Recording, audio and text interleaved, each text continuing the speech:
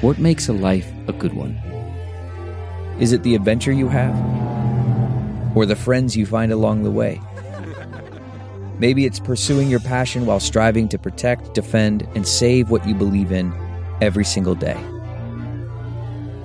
So what makes a life a good one? In the Coast Guard, we think it's all of the above and more. But you'll have to find out for yourself. Visit gocoastguard.com to learn more.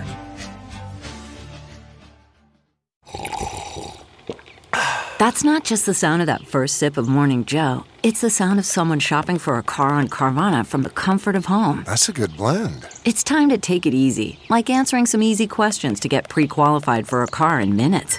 Talk about starting the morning right. Just like customizing your terms so your car fits your budget. Visit Carvana.com or download the app to experience car shopping the way it should be. Convenient, comfortable. Welcome to the Mystery to Me podcast. I'm Anya Kane. And I'm Kevin Greenlee. And we love movies and television shows with a whiff of mystery. Mystery to Me will feature us riffing on murder mysteries, film noir, cozy detective stories, police procedurals, psychological thrillers, legal dramas, tales of teen sleuths, and more. Once we're done yucking it up about whatever we've just seen, we'll serve up our 5-star final takes on whether it's worth your time.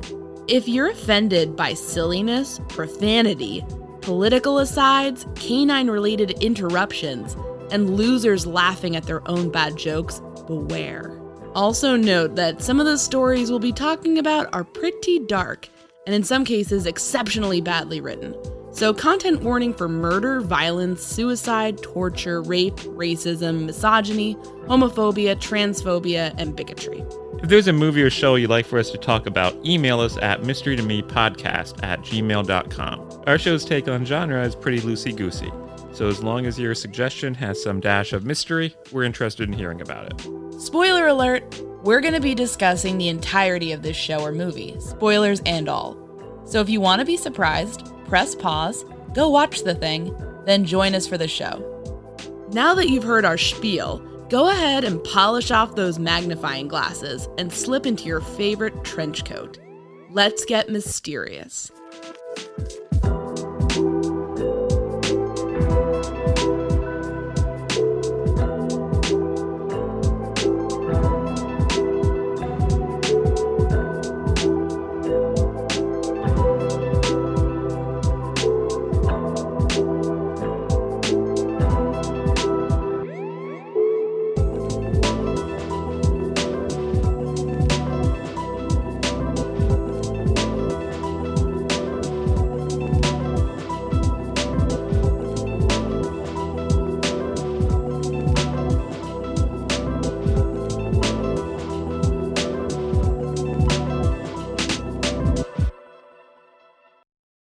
So, Anya, what did we watch? We just watched Glass Onion, a 2022 film from director Rian Johnson, starring, of course, Daniel Craig and a slew of other celebrities. It's the sequel to his previous film, Knives Out. This is all sort of kind of an Agatha Christie type mystery series about a kind of a quirky detective goes around and gets involved in all sorts of mysterious hijinks. Right. Living the life. Living the life. Always in kind of fancy locales. So I think, we both enjoyed Knives Out, and I think we were excited to see this as well. Glass Onion. Of course, a Beatles reference in the... And you are the Beatles expert in this house. I wouldn't say I'm an expert. But... In this house, you're the Beatles expert. Yeah, I know more than you. Glass Onion was a song that they wrote basically making fun of fans and the media's reading so much into every single lyric to find hidden meaning about drugs and, Paul McCartney died and then we had to replace him with some other guy to keep the fantasy going. Paul McCartney died? Yeah. Paul is dead. No, he didn't. It was just a silly rumor. People in the same, we think about, conspiracy theories and dumb theories about celebrities as being a completely modern phenomenon, but, See, let's talk about that for a second. There was one thing that always baffled me about this Paul is dead business. People claimed they saw clues on album covers and in songs that Paul McCartney had died and been replaced. And it was like sweeping some subcultures. And then Paul McCartney just goes on the radio and says, "Guess what? I'm not dead." And everybody says, "Oh, okay." And they move on. But if he was dead, wouldn't the imposter have just said, "I'm not dead"? I don't know if everyone moved on. I think a bunch of hippies were still rolling with it for a while. So I don't know that everyone. So what do you on. think was the big nail in the coffin of Paul is dead? Do you want to know my actual thought? Yes, that's what we. No, I want you to make something up for laughs. Well, I mean, the band broke up, right? So if wait a minute, the Beatles broke up? They broke up, and I mean, I'm sorry to let you know this way if you're finding out, but I mean, if the whole lie is predicated on they need to keep some Paul version around to keep the band going, and the band breaks up, and that guy doesn't be like, "Wow, okay, so my name's actually Jack," and I mean, what would be the point? You know, I just think I don't know. I don't know that much about that stuff because I always found it kind of stupid, but. I found it fascinating. The most interesting thing about the Beatles. Fuck you. But yeah, it's Glass Onion's not my favorite song. But What is your favorite song? I'm not gonna tell you. You've just insulted the Beatles. You don't deserve my pearls of Beatles wisdom. No, but I Help? Sgt. Pepper's? Losing the Sky with Diamonds? A Day in the Life. Strawberry Fields Forever. Jesus Christ. The Ballad of John and Yoko. That's a dope song. Is that your favorite? That might be my favorite. I knew I'd get it. I don't know if it's my favorite, but it's one of my favorites. And I like the Beatles. I like that I like the image of a glass onion. So I was excited when I found out that this was going to be the title, because I was like, yeah, we got some Beatles references in here, and we're gonna see where it goes. And then I was really excited when I found it was going to be all on like a Greek island, because because that's cool. So why don't you tell us about the movie's premise? We see Daniel Craig in a bathtub talking to Kareem Abdul-Jabbar. It's one of his squad. I love that. He's got Kareem in the squad. Got a few other famous faces too. One of your favorites. Stephen Sondheim. One of your favorites, Angela Lansbury. And then that lady from Russian Doll. And they're all chatting with him. He's all depressed. He's kind of like Sherlock Holmes. He gets depressed in between cases. And he's trying to figure out what to do. And then he and a bunch of other people get a mysterious box. Which is basically a billionaire invited them to this Greek island to play a game where he'll pretend to get murdered. Yeah. And it's all of these guys are like his inner circle, essentially. So it's just like, this one lady's a politician. Kate Hudson is this kind of airheaded actress / sweatpants manufacturer who is very controversial. Aaron Burr from Hamilton is the kind of like the scientist behind this guy's company. And then there's like a guy who's like a men's rights activist YouTuber. So we're assuming, if you're listening to this, you've already seen it, so there's all spoilers. Yeah, we're going to do all spoilers, as we say in the top of the show. So one thing I didn't understand is he sends an invitation to his party to a woman he knows to be dead. Who, of course, is Janelle Monáe. He knows because he killed her. He killed her. He sends it to her. Would that just be because that is a bit of a... If the police ever do look into it, he could say, well, I sent her... I didn't even know she was dead at this point, and I always sent her an invitation. She would have been on this list every year, so I sent it again. Maybe we could make up, and it's just kind of part of his alibi. And like, also... If he didn't send it to her, maybe he'd worry that looked like he knew she was dead. Well, also, why would he send it to her? Because they were just in a fiery court battle where all of his friends perjured themselves to testify against her on his behalf. So why would he then invite her to a party with all the friends who had done that? Maybe he just wanted to see what she was going to do. Play some mind games. Yeah, I just found that. I don't know. I don't think about these things too much. I'm really cruising based on vibes. What were your vibes? They were positive. They were pretty positive. They were, you know, like, it was just a fun little movie. I always feel like these kinds of movies, these mysteries, they're much more fun on the build up than the kind of the climax. Once everything comes into focus, you're just like, okay, well, okay, fine, I guess. But in the build up, you're like, all right, here we fucking go. We're going to solve the mystery. So that was a similar feeling with Knives Out, where I was like very into it. And then like, you know, kind of lost me along the way. I don't quite know why, but I still enjoyed the ride. It did one of these things where it tells us a story, and then like there's a point where it then goes back and revisits previous events from a different perspective, giving you more information. Which is what Knives Out did as well. Yeah. But yeah, it's a fun setting. It's kind of a zippy film. I enjoyed the humor in it. There's a lot of humor in it. A lot of commentary about, you know, fucking rich people, which we can all nod along to.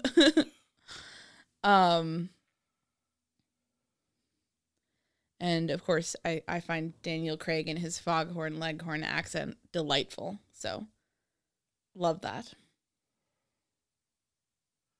Do you want to talk about some of the other people in the movie? Some of the you mentioned her name was Janelle.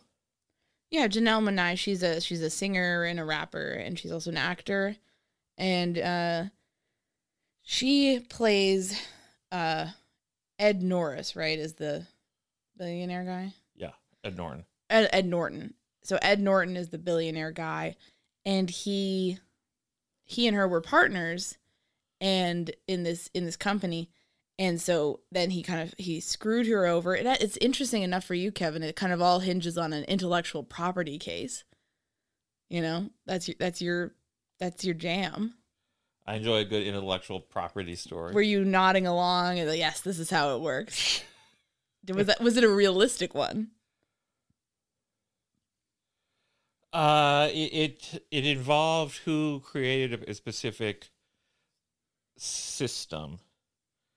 It involved who created the specific system, but who drew it first on a cocktail napkin. But the thing is, I can write something on a cocktail napkin and say, Anya, I want you to take this cocktail napkin on which I've written perpetual motion machine and go out and create a perpetual motion machine. And then even though it's my idea, if you're the one that actually goes and does the work of developing it, you know, maybe you own it because maybe my idea isn't all that great. Well, my question would be, what would happen if, like, it's in dispute which one of us drew it, but we both did it together setting it up?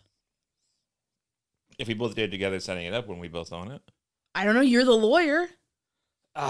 It all involves whatever contracts and stuff they had. Okay. There you go. But yeah, it hinges on an intellectual property dispute. He screws her over. And so then she comes and you kind of think, oh, maybe she's coming to the island to get revenge. One thing I kept on thinking while we were watching this was, this is a much better version of the Kenneth Branagh adaptation of Death on the Nile. They're both sort of seaside mysteries in sunny, interesting locales. Ancient locales, actually, because it's like Greece versus Egypt. And you know, and it's about kind of eccentric rich people doing their thing, and then a bunch of interlopers are there trying to, you know, they all want something from the rich person, but they also have a bunch of vendettas. And this was definitely the superior movie. Death on the Nile was friggin' weak, and it had some funny moments for sure, kind of inadvertently, but this one's the better version. Just felt more compelling, felt more interesting. I laughed a lot. You know, I had a good time. And as far as we know, there was no one in this movie who had been plausibly accused of cannibalism. Yes. And nobody threw champagne over the boat saying, enough champagne to fill the Nile. Well, that's a great line, though. Yeah, so... Rian Johnson's a great storyteller. Very You're a big witty. Rian Johnson groupie, aren't you? He tells his stories with charm and wit. Yeah, and yet a lot of his movies, a part of them leave me quite cold, and I don't quite know why that is. Like I can respect the skill with which he tells the story, but sometimes it just doesn't quite get there. Well, for me, the ending of this was unsatisfying. Yeah.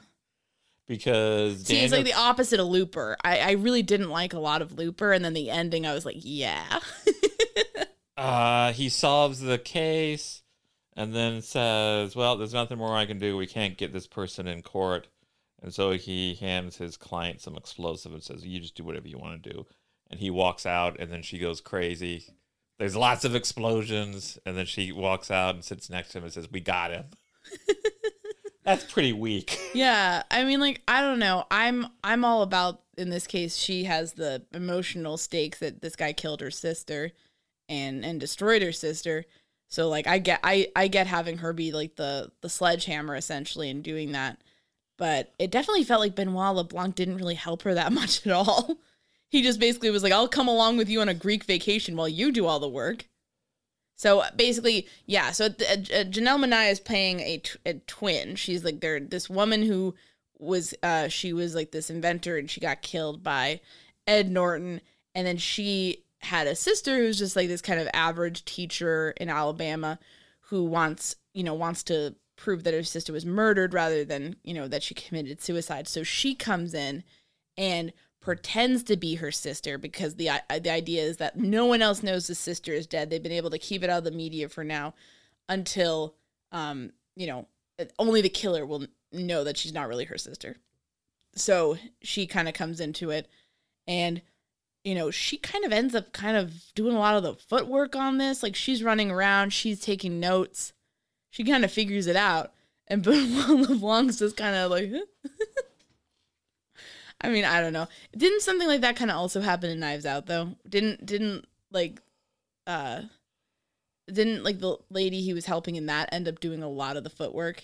He just takes all the credit. So he's got a pretty good racket going. Yeah, he's got a little racket going. He's like, I'll kind of look like I know what I'm doing while the other characters figure it all out for me.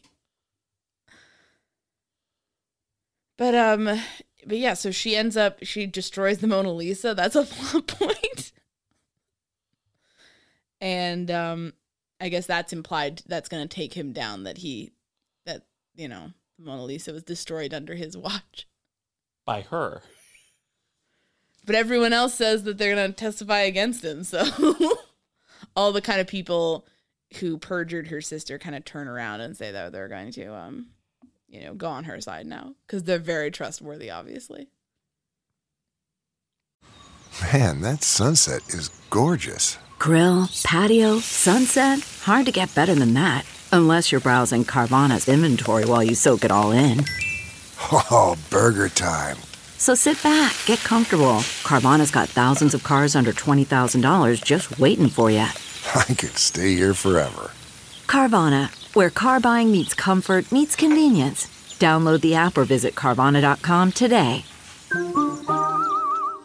CarMax is putting peace of mind back in car shopping by putting you in the driver's seat to find a ride that's right for you. Because at CarMax, we believe you shouldn't just settle for a car. You should love your car. That's why every car we sell is CarMax certified quality, so you can be sure with upfront pricing that's the same for every customer. So don't settle. Find love at first drive and start shopping now at CarMax.com.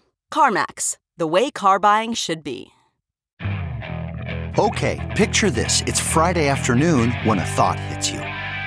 I can spend another weekend doing the same old whatever, or I can hop into my all-new Hyundai Santa Fe and hit the road.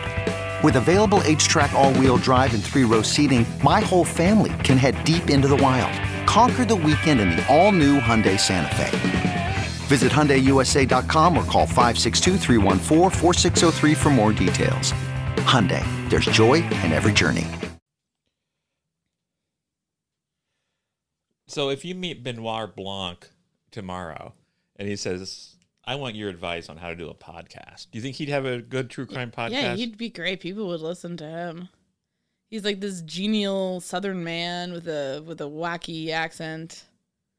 And he has like all these celebrity friends that he could bring on to like guest star. You know, he could really, frankly, he could do a low effort podcast and do numbers, you know, just like what we do right here. Oh yeah, because we do fantastic numbers. The numbers. That's why we keep doing it.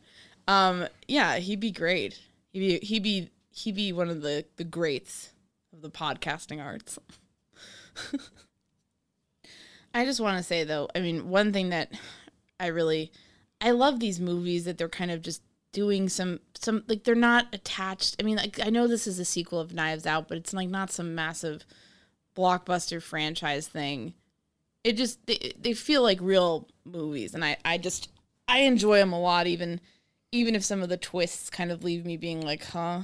Like they have a lot of heart to them, and I like that a lot. So you're looking forward to seeing this franchise continue? Yeah, I know. I think they're at least going to do one more. You said, right? Yeah. You even were pitching what you think the third one should be about. Well, I don't know what I mean. I wouldn't deign to say what it was about, but I think it should be set in a snowy locale because the first one was kind of like a misty kind of fall vibes.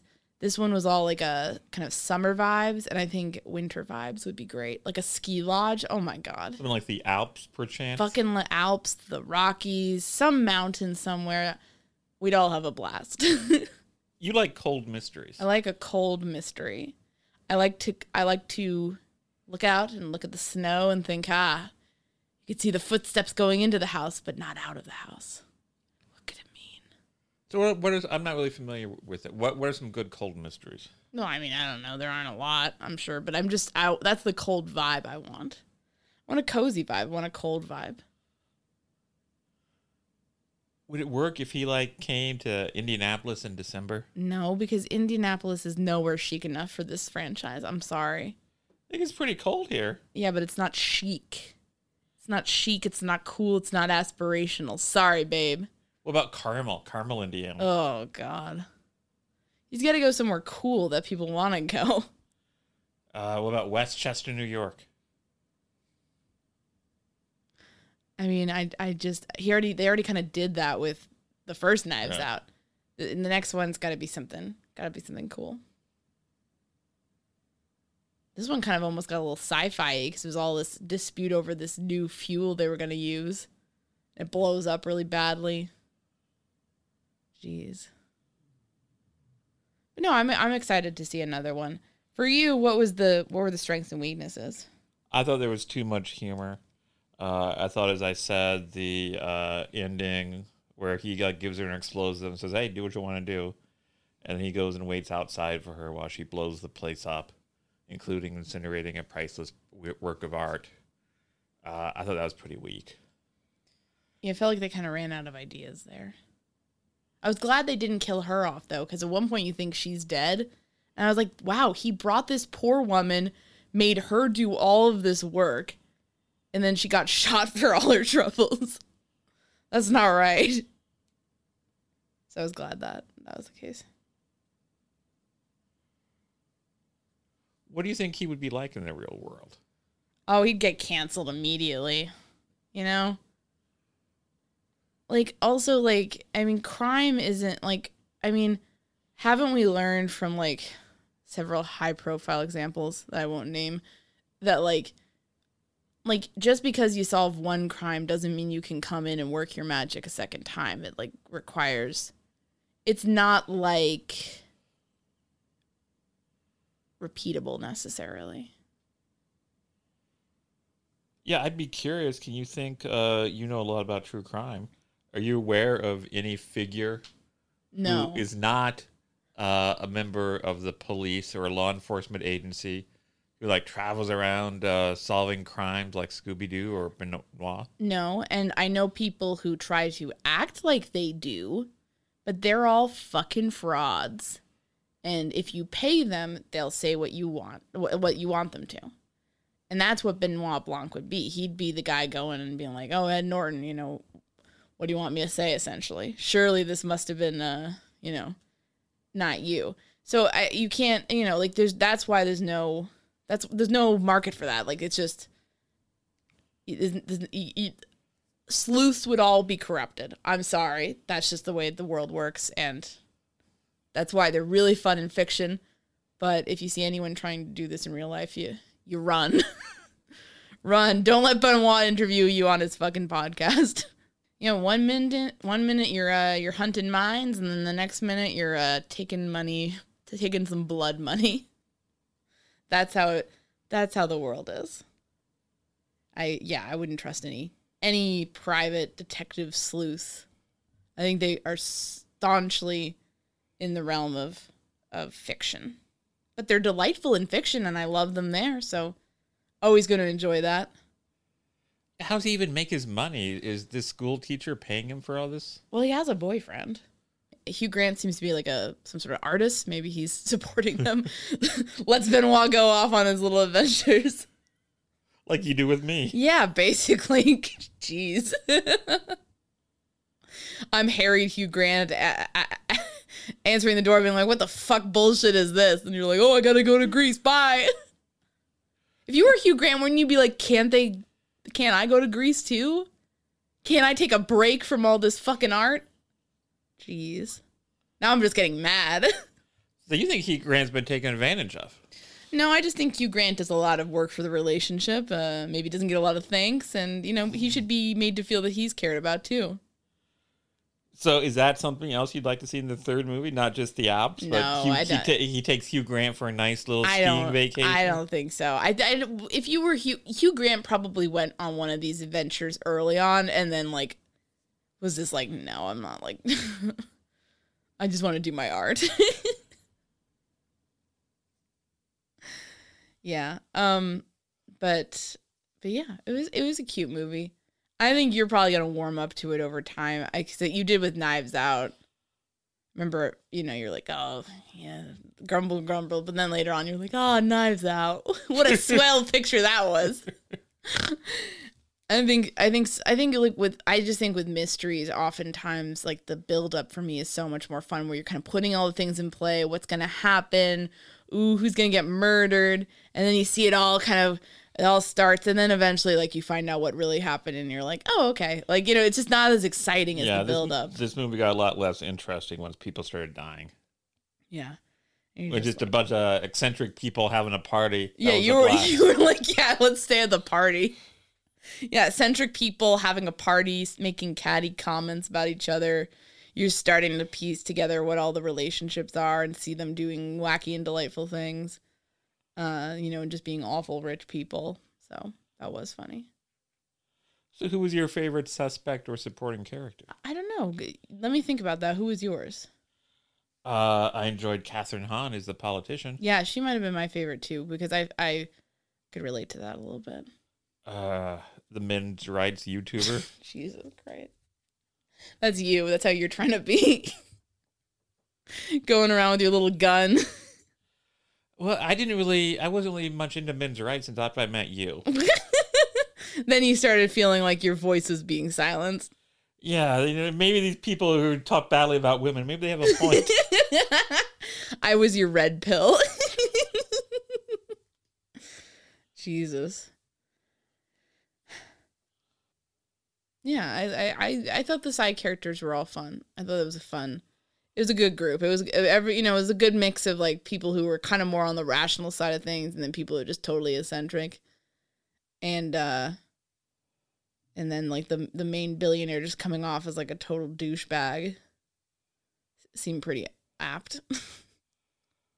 So my misremembering was he wants the Hulk. Ed Norton? Yeah. Yeah, I think so. So who was your favorite Hulk? I don't have one. I've never seen any of those movies. I have no interest. I thought you were a big Mark Ruffalo fan. I saw Thor Ragnarok. What was it? Thor Ragnarok, I think. I don't know. So does that put you in the Ruffalo Hulk camp? Kevin, I don't give a shit about the Hulk. That's the most boring. I'm sorry. I know that about Bill Bixby. I know that TV series was foundational for you. But to me, I turn green and get big when I'm angry. That's just who has time for that? That just exasperates me, the concept. Okay. I don't want to know anything more about that. If you tell, I wear a little red cape and I fly around and I'm a reporter, sure, I can I can fuck with that. I dress up like a bat and fight people. Great. But for some reason, like, I turn into a green angry guy. Wouldn't you just be like, listen, I can't, just get the fuck out of my house. Like, don't smash all my stuff because you got mad at the TV. I can't. It's just too much. Do you think it speaks to something intrinsic in human nature? That we all have a certain rage and anger inside of us, and when we express that anger and rage, we become more powerful than we would otherwise? I don't care. It's so boring to me. It's so boring to me. So I don't have a favorite Hulk. I don't know. I'm sure there was some drama. What there was? We had this Hulk and then we had that Hulk. Oh no! And everyone was talking about it. I've always avoided the Hulk discourse. It's interesting that you avoided it so much. That says something. Oh, you think I'm the Hulk? I'm just saying, it's like you're afraid of the anger that's represented by the Hulk. No, I'm not afraid. I think I exhibit my anger frequently and without warning, but I don't need to watch. You're terrifying to live with. I just don't. I don't need to have some guy be yelling and like sometimes he's like he just turns into a big guy, but he's still relatively rational, and then other times he's not, and it's like I don't fuck with this. It's boring to me. It just seems like a fucking nuisance. I was glad there was no Hulks in this movie. Well, Ed Norton was in it. Yeah, but he wasn't hulking out. Not that we saw on camera. He was just being a douchey tech bro. Leslie Odom Jr. was in it. Wouldn't he make a good Hulk? I'm not going to contribute to the Hulk discourse. Leslie Odom Jr. was in it. He was the scientist. So I guess you're saying that he could have, maybe he would have invented stuff and then become the Hulk. But the big bodybuilder guy kind of looked like a Hulk guy. I would have just walked out. So you could say everyone could have turned into the Hulk. Or, let's not be sexist, or they could become the She-Hulk. There you go. The She-Hulk, of course, is I a think lawyer. you're disappointed in every movie that doesn't have the whole cast turn into some version of the Hulk. The She-Hulk was a lawyer. Yes, I know. They just came out with a mini-series, or like a series on it. Interesting, you've been keeping up on She-Hulk news, but not on Hulk news. What does that say about you? This is why you became a men's rights activist. That's right. Jesus. You're not a men's rights activist. I just want to clarify that. Yes, we're just having fun here. Jesus. That would be a scary thing. But yeah, what would you like to see from the third film that they're going to make? Presumably, unless this one bombs, I guess. Oh, this one's not going to bomb. Yeah, I don't think it is. People like this shit. And for good reason. It's fun. What would you want to see? I gave you my snowy alpine vision. What's your vision board for Knives Out 3, The Knifening? I'd like to see a movie with Daniel Craig in some expensive locale with rich people, and I'd love for it to have a lot of distracting celebrity cameos. Yeah. Who is your number one? They got R.I.P. to Sondheim, R.I.P. to Angela Lansbury. They got them. So is that like the Rian Johnson curse? Maybe, but so if you're cameo in one of these movies, you're dead. Yeah, I mean, watch out, Joseph Gordon-Levitt. Jeez, who would you? Be careful, Ethan Hawke. Ethan Hawke, yeah, he was in it for 5 minutes. What for you? Who would your random celebrity cameo that you want to see in the third one? So it's all snowing. He's skiing. He's on the ski lift. He turns around. Who is he sitting next to? Mark Spitz. The swimmer? Yeah, that'd be a surprise.